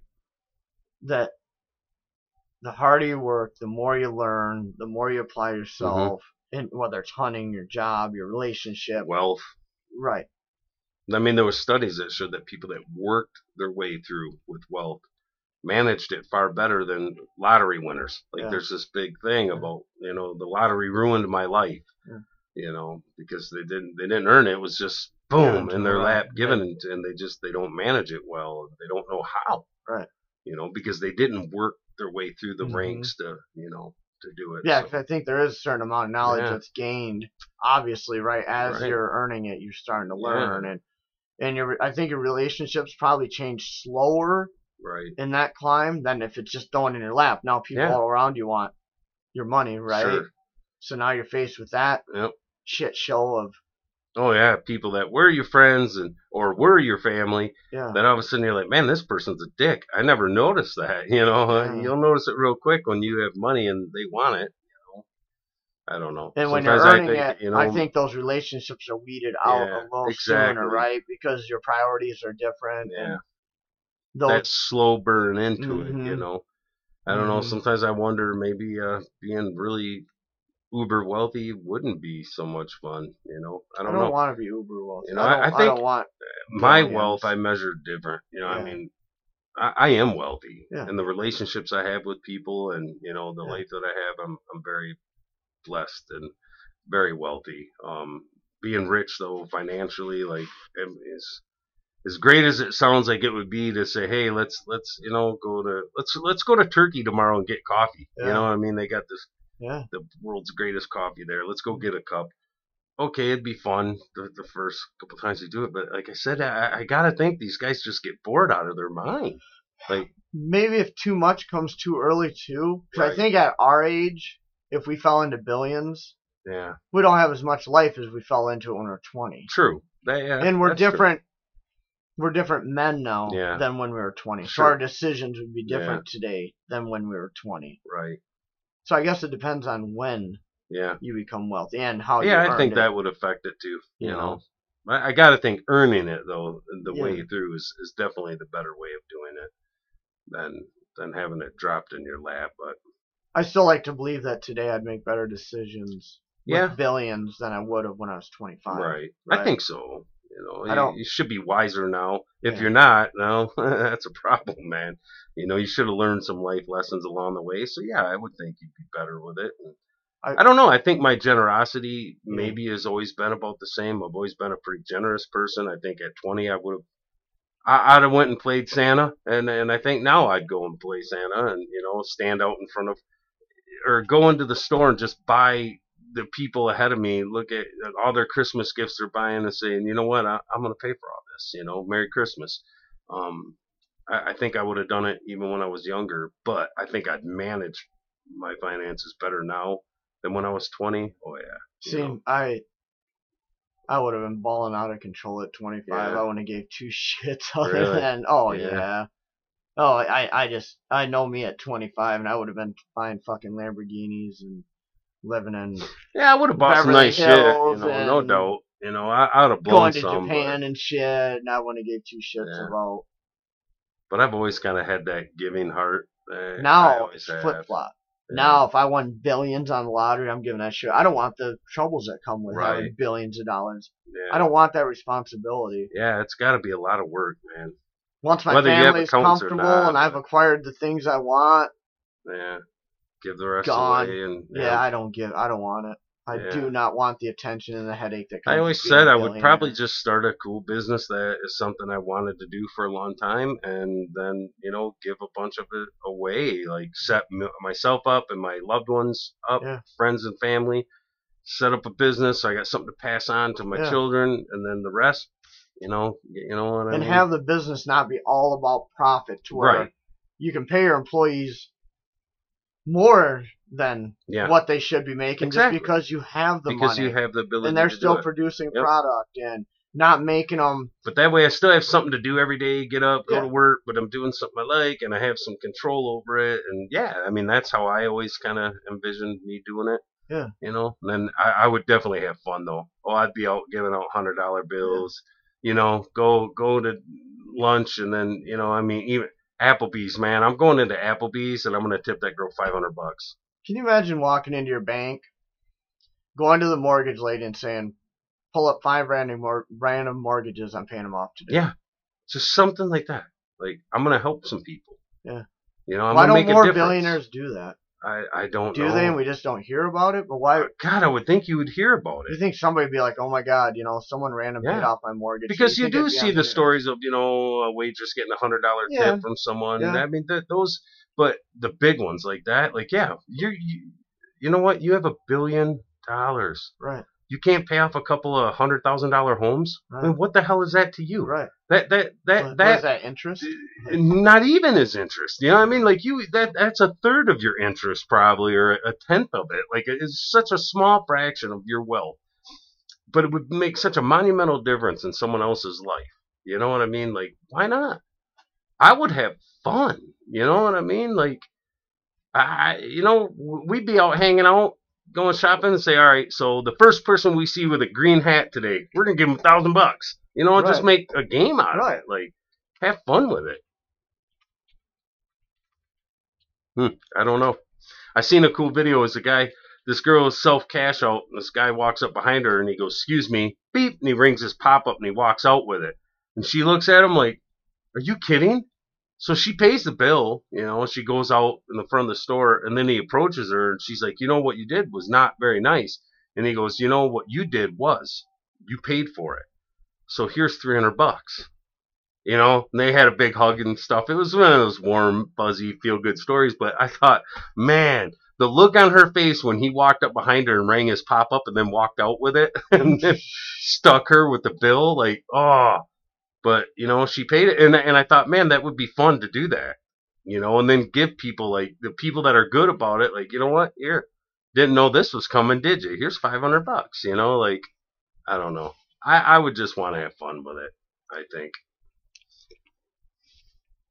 I definitely, you know, I don't know. We'd have a bigger, better studio, better lighting, you know, better equipment, whatever.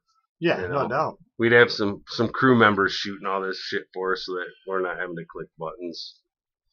But I think a lot of it, I'm with you. I think I'd give a lot of it away. You see this $1 billion here? This one right here? See what this says?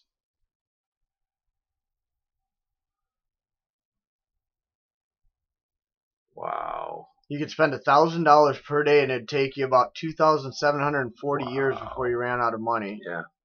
In other words, you're not ever going to run out of money. That equates to $5,000 a day for more than 500 years, or $100,000 every single day for 25 years if you had $1 billion. Yep. $100,000 every single day for 25 years you could spend. And that's without investing it. That's just I don't know if that is interest. or not. Yeah. I bet that's not, because you could take $1 billion and turn it to $10 billion. Like, you know. Isn't that crazy? You could spend $100,000 a day for 25 years before you ran out of money. Yeah. Again, why? I don't know. I guess because does it devalue the dollar if you? I don't know. I wouldn't think so. I just think people are selfish. Like, there's just a lot of selfishness. Think about that. A lot of greed. Think about that for a minute. If you had, whatever, I don't know. Yeah. You had $2 billion. You can keep $1 billion. You can pay off $100,000 mortgage every day for 25 years. Yep. How many people could you affect in that lifetime? Yeah. You know, how many days are there in 25 years? Yeah, let's see. Let's do some math. Yeah, I'm using a calculator. I ain't doing mental math on the fucking. That's the worst thing you can do, right? Yeah. So 25 years, 365 days, 8,900. So almost 9,000 people. Yeah. You could change their life. 9,000 people. And not even hurt your own. Yeah. You still have $1 billion in the bank. And that's just one billionaire. Yeah. Why not, man? I don't know. I don't get it. And I'm not saying what anybody should do with their money. No. Do whatever the hell you want with your money. I just wonder. Because in some ways, humans are very giving and compassionate, and, you know, they volunteer. Like, you know, I was a volunteer firefighter. I ran EMS calls. I didn't get paid for those. You know, 3 o'clock in the morning, someone's got chest pain. I'm going to your house and for free, just to be a good person in your community, good steward. You want to help people. So I think inherently there's always this tug of war in us of the good and bad. You know what I mean? I think in a lot of us there is a lot of good, but I think there's a lot of greed too. And I think, I don't know, man, maybe being rich. I'm not going to call it wealthy, because I think poor people could be wealthy, but being rich maybe isn't so good. It isn't so fun. You know, I don't know, because I've never been rich. Right. I think it depends on what you do with that money. Yeah. You know? Do you feel fulfilled, or do you feel empty, and now you're going down the dark path and you know, some of that creepy shit that they do. So I don't know. I think a lot of them just kind of, you know, they get lost in, because you said there is no more thrill, right? Right. So I think a lot of them, you know, we know a lot of them get lost in drugs, and alcohol, exactly. and they kind of just wither away. Yeah, I mean, you watch these guys; they're hiring prostitutes. Why? You're rich. You could go into anywhere, and out of 10 girls, 3 of them are gonna want to date you because you're rich.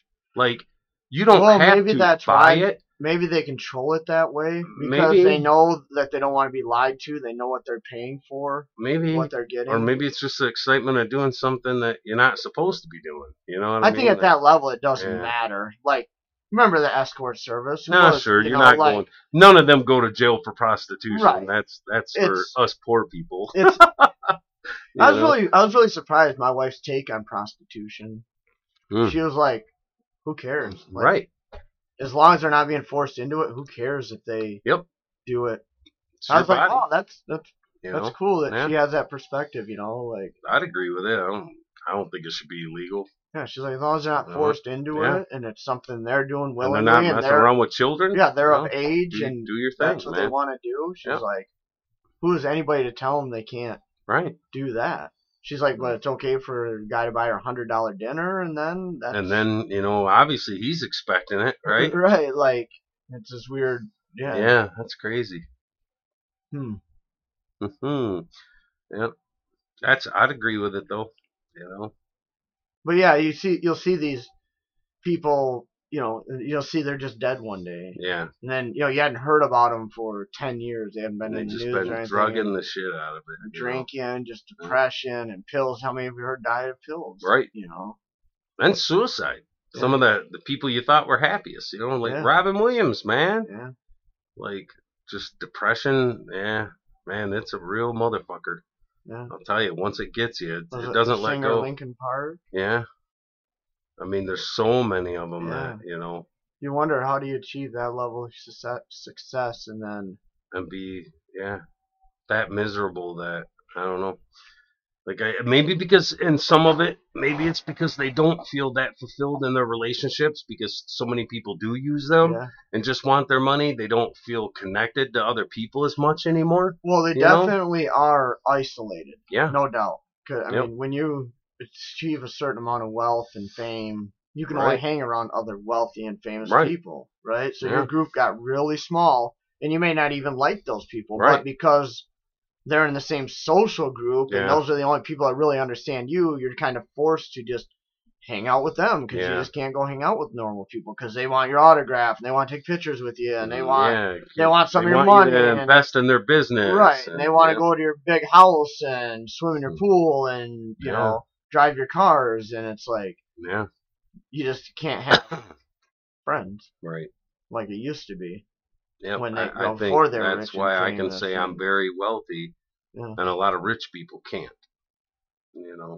That's why I think if I had that kind of money, I'd bring people around me up to that level. So then I could maintain the same people around me. Right. But then you wonder, then you start going down that rabbit hole. Well, so I win the lottery and I give a family member $1 million and they fucking get all coked out and smash their car and die. Right. Yeah, you feel a little guilty about that. Now their kids don't have a dad, and their wife's widowed because they still have $1 million, Well, you know what I'm saying? They still, life is worth more than money. So maybe just pay their debt off. You know what I mean? Instead of giving them the cash, just pick them up, say, let's go for a ride. Take them to credit union. All right, let's go in here. Let's see how much your mortgage, your car, what's your debt? I'm paying it off today. I keep going down these rabbit holes, though, and then now they don't have a mortgage, so now they can go on the trip to Florida, and the whole family dies in a plane crash because they had this extra money because their mortgage. It's like, fuck, like God's will, huh? Yeah, it's like, gosh, I feel, like, how do you even navigate? I think those waters. Like, I don't know. I think I would just view it as I did what I felt was good and right, and life just is what it is. I mean, you could do everything right and die tomorrow anyways. Yeah, no doubt. Tomorrow's not promised. No. So, whether it's struck by lightning or a fucking meteor falls from space and smites you where you stand, it's, who knows? I know. I worry about that guilt. You would feel guilty in a sense, but on the other hand, especially if it was a close family member like your brother or your parent, and you gave them all this money, thought you were setting them up for the rest of their life, and now they're not even here because they had to get on that plane to go to Disney World, And now you're even more isolated, right? Right. Because you brought all these people in close and made them rich, and then. But you know what? Then you got to look at it. Well, you know what?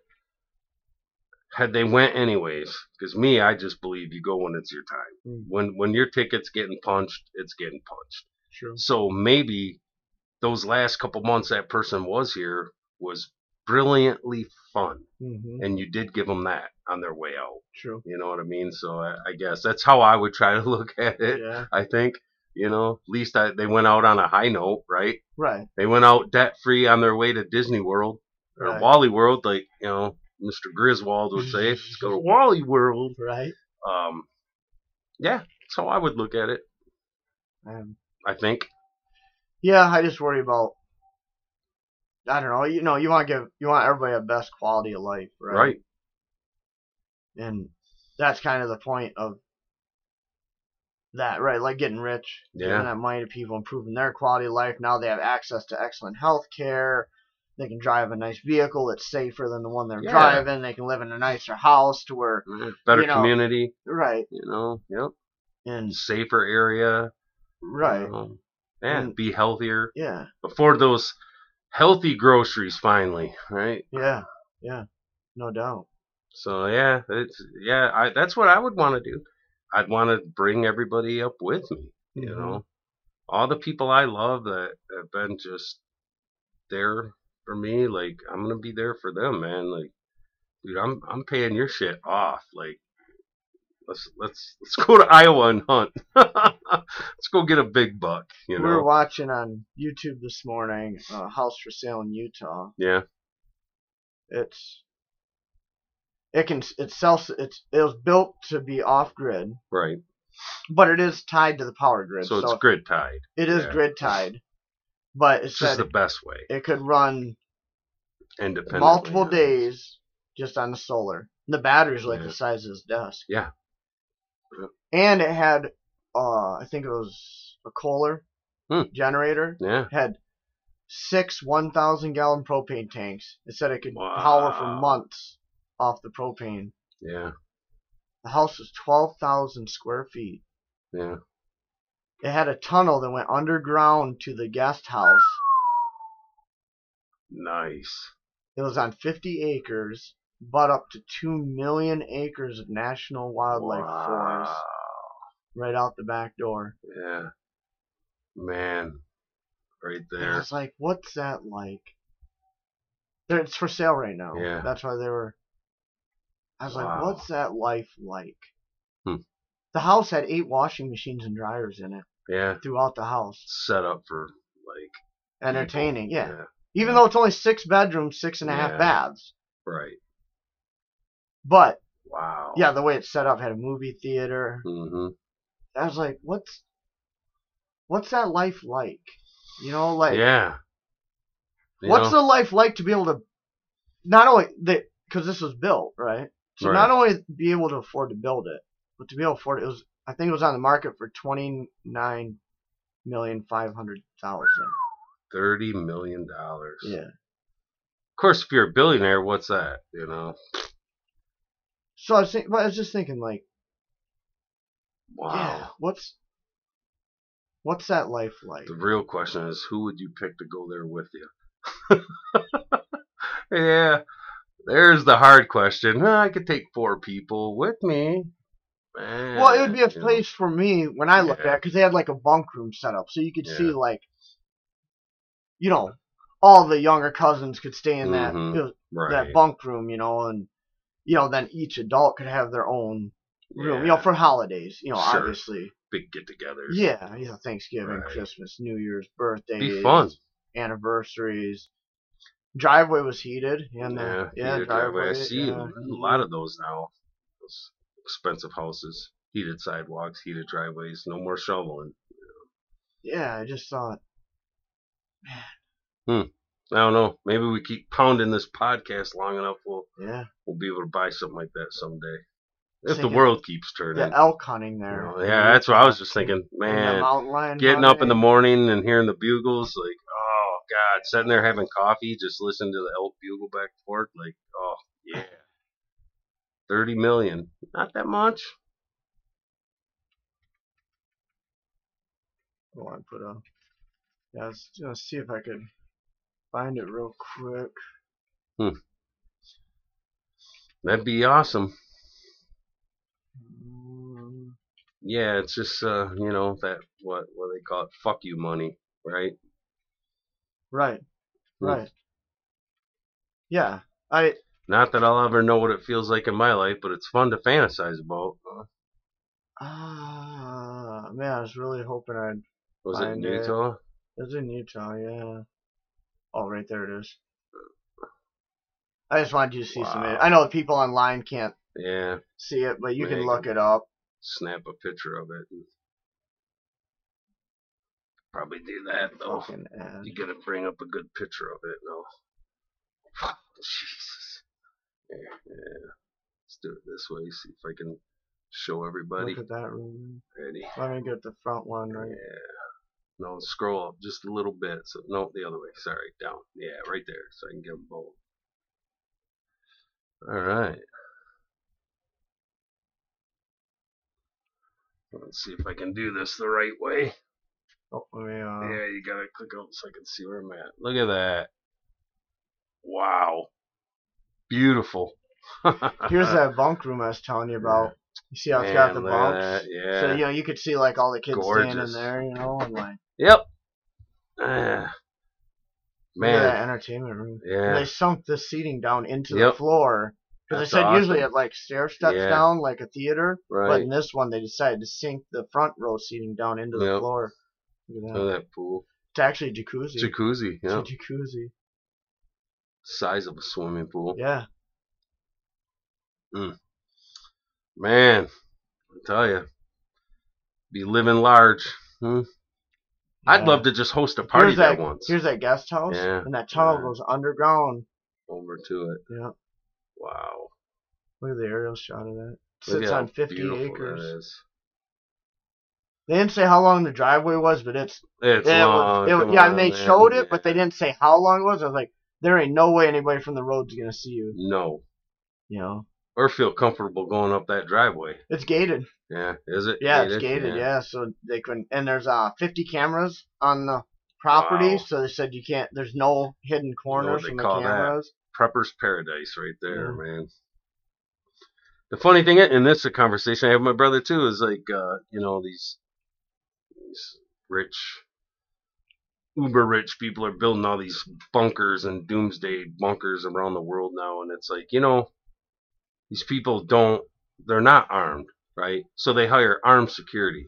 So here's a place like this, and let's say there's a billionaire, and he knows when shit gets rough, he's gonna go there. He's got a security team there with whatever tactical, semi-automatic rifles that's gonna protect him and his family. But when it really goes down, what's money worth? You know what I mean? What's that worth? So would assume who really owns that? I would assume the security detail. There's like a gold deal, right? It's not, and like their families are taken care of too. But you're telling me a lot of them people wouldn't be like, you know what? You're not telling me what to do anymore, son. We're the ones that's got the guns. It's possible. I'm gonna have your gold and your bunker. It's possible. You and your family can beat it, or we're gonna bury you here on the 50 acres, right? Like, I think where's the real power when it really pops off? The real power is gonna be those guys. Well, you have to hope that you hired loyal enough people and that you were good to them. They don't want to see society decay to that point to where it's just, that but they see understand a lot their family's taken care of. They get to come there with them. Right. And this guy has been a good boss. He's always taking care of my family. That's what I said. When you're good to him, he's always giving me time off. Better be being good to people, man, because you treat people like shit, and all of a sudden that guy's like, you know what? Yeah, if you treat them like shit, I could see it happening. If they're like family, if your security detail is like your family and you took good care of them and remember we just had that conversation about people who win the lottery and, family that were great. Yeah. All of a sudden, man, they're not so great anymore. So I don't know. I got to think. I'm not in every scenario would that happen, but I got to think in a lot of them, a lot of these people that are security, they're going to be like, no, this is for me and my family and my friends, and you're out. Yeah. Take a walk. Yeah. I think because a lot of these people never set themselves up to be capable of taking care of it themselves. Right. No doubt. They're dependent on someone else to do it, and that is not a good place to be. Man, you're vulnerable because it is just really that security person. your detail that you hired, that is your whole life's dependent on that now. See, you better be good to your security, man. Yeah, it could go dark real quick. It's just something I had told. And even your pilot, right? Say you're planning on your pilot to get you to New Zealand, right? He could just easily be his family on there and fly throw there. you off, and not even just you show up to the airport and the plane's gone. And it's gone. He already left. Yeah, like, throws your ass out at 30,000 feet. You know. Yeah, it was, and it was. I was thinking of it's the year 2012, the movie. Yeah.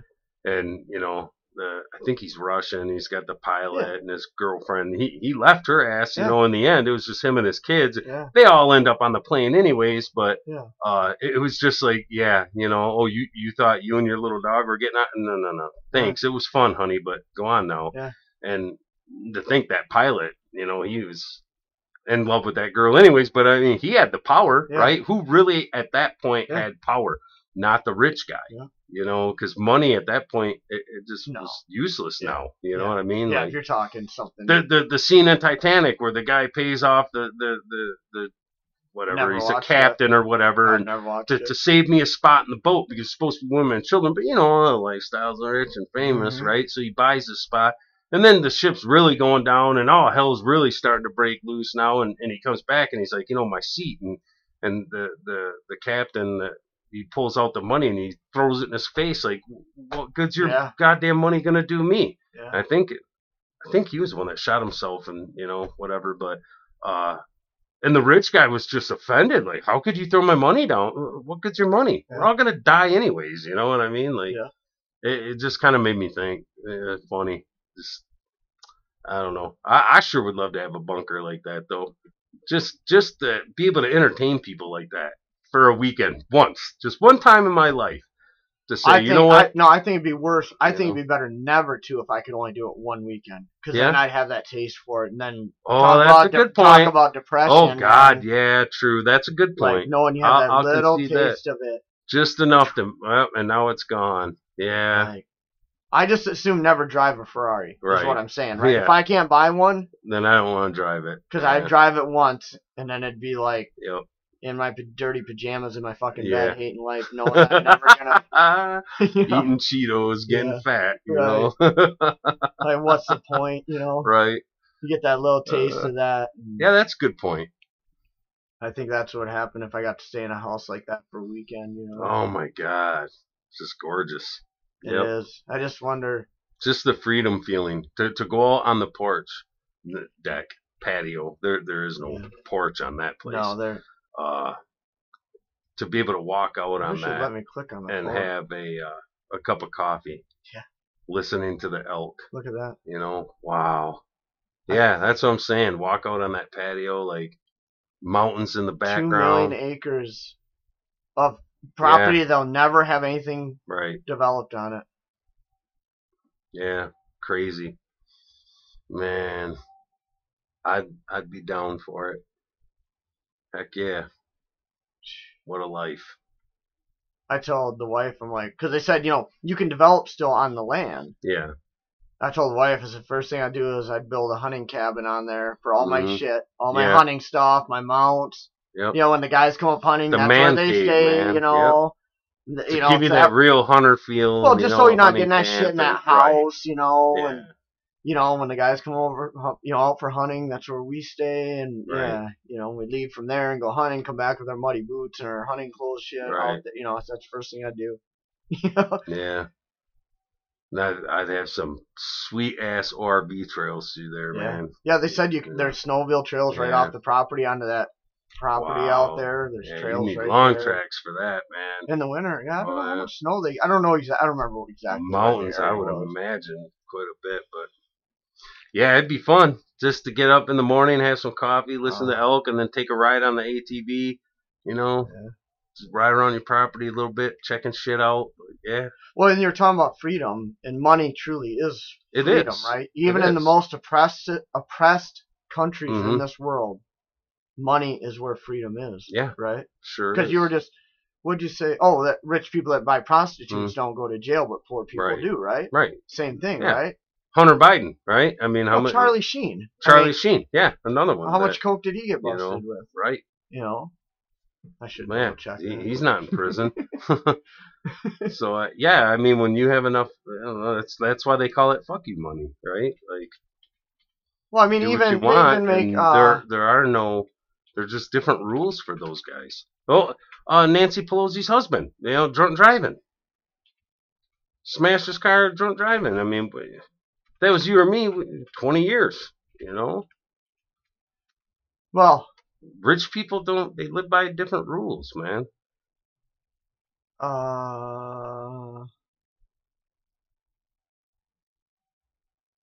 His ex. Hmm. Oh, not facing drug charges. Yeah. Interesting. I'd never really read the story. And I gotta admit, like, even for the average person roots for them, and you don't want to see your favorite actor go to prison, right? And they know that, like your favorite singer in a rock band or so they whatever. didn't catch him with any cocaine. It was just suspected that he was on a binge. All right. There was a lot of eyewitness testimony to him. You know what I mean? Like, since no drugs were found on the scene, there were no grounds to arrest the troubled sitcom star at the time. Mm-hmm. No shit. Yeah, you'd always. But he was that. known for prostitution and drugs, and I said, hell, they got Hunter Biden on video doing it. His ex was, smoking crack and shit, and he ain't gonna get no trouble for that. I don't think you can get. I don't think you can get in trouble for, right, unless they catch you with it. I don't know. I don't know. People in January 6th sure went to prison for being on video trespassing. No, I'm saying like because they were on video doing it. So right. I don't know. To me, it seems like after the fact, but I think that's different than trespassing. May be different than drug use. I don't know. It shouldn't be. I mean, if it's good for one, it should be good across the board. But these guys get caught all the time drinking and driving, and they just don't go to jail. They just, like you said, it's freedom. Yeah. You can do what you want. Briefcase full of cocaine. Holy shit. Yeah. Holy shit. Probably straight out of Colombia too, like, Wow. Man. I don't know. I sure as hell wouldn't want to turn into that. Wow. That would be my fear. Like, ruin your life, Wow. Yeah, you're right. And that's, again, a lot of time, that's, again, that goes back to what we talked about. He's got HIV now, and you know what I mean? Like, yeah. Man. You'd have to be so careful to not get carried away. I think I would let myself get addicted to hunting for Bigfoot. Yep. I'd buy me a house like we were just looking at, and then I'd spend my time, hunting the Yeti. Well, you have enough money to do it. Yeah, you know what I mean? Like, they start my own reality show.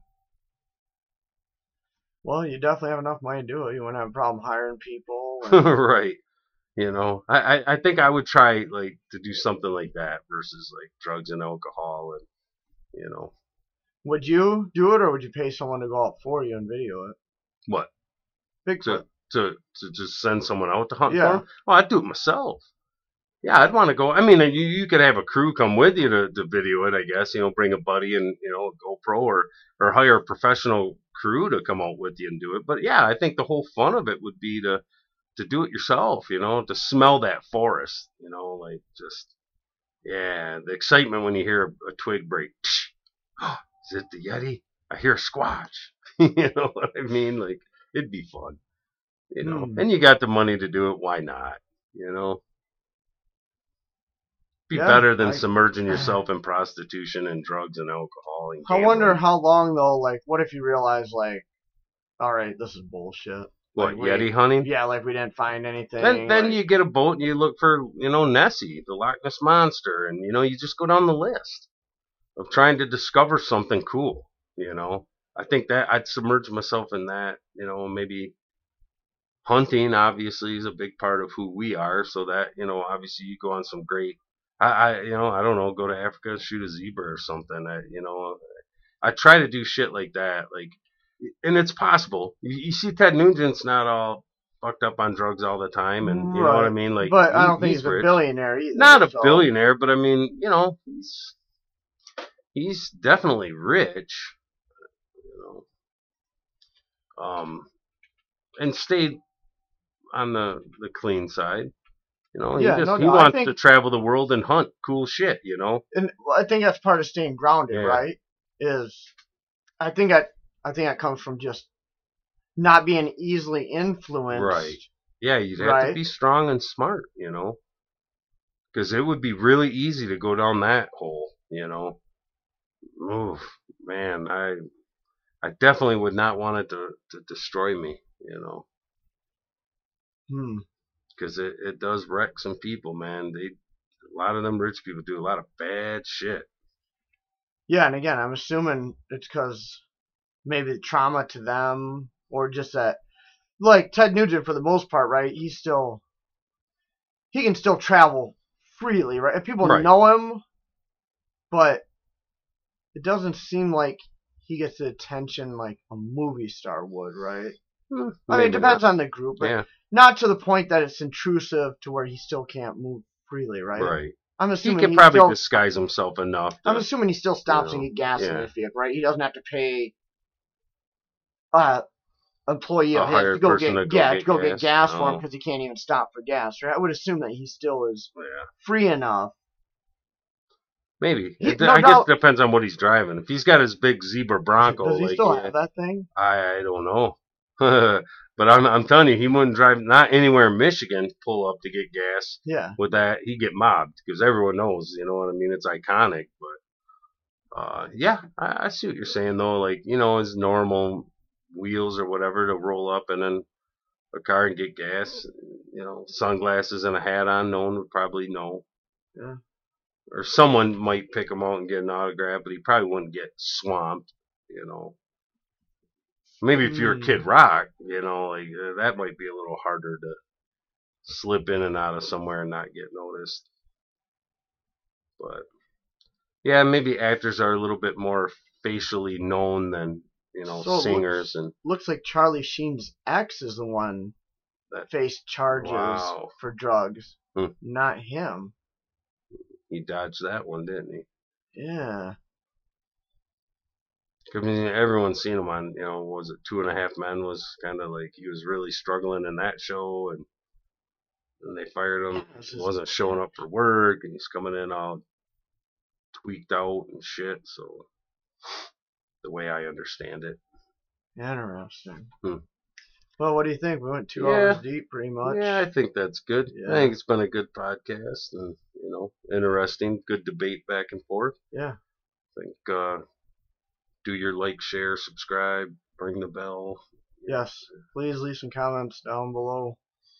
Wherever you're listening to it, give us a thumbs up, rate it.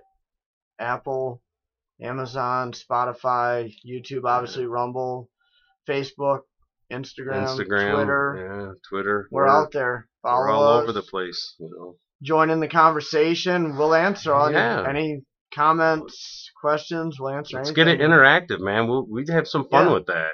You know. Yeah. We're all about that. So, yeah. Something you found funny, a fact that you looked up, post a link to it. Something you think we're wrong on? Yeah. All right. Something that you found interesting and you found a link to it, throw it down below and other people can read it and listen and learn from it. It's the whole point, you know. Yeah. Just to have a good conversation, learn something. Yeah. All right, guys. Take it easy. Thanks. Love and peace.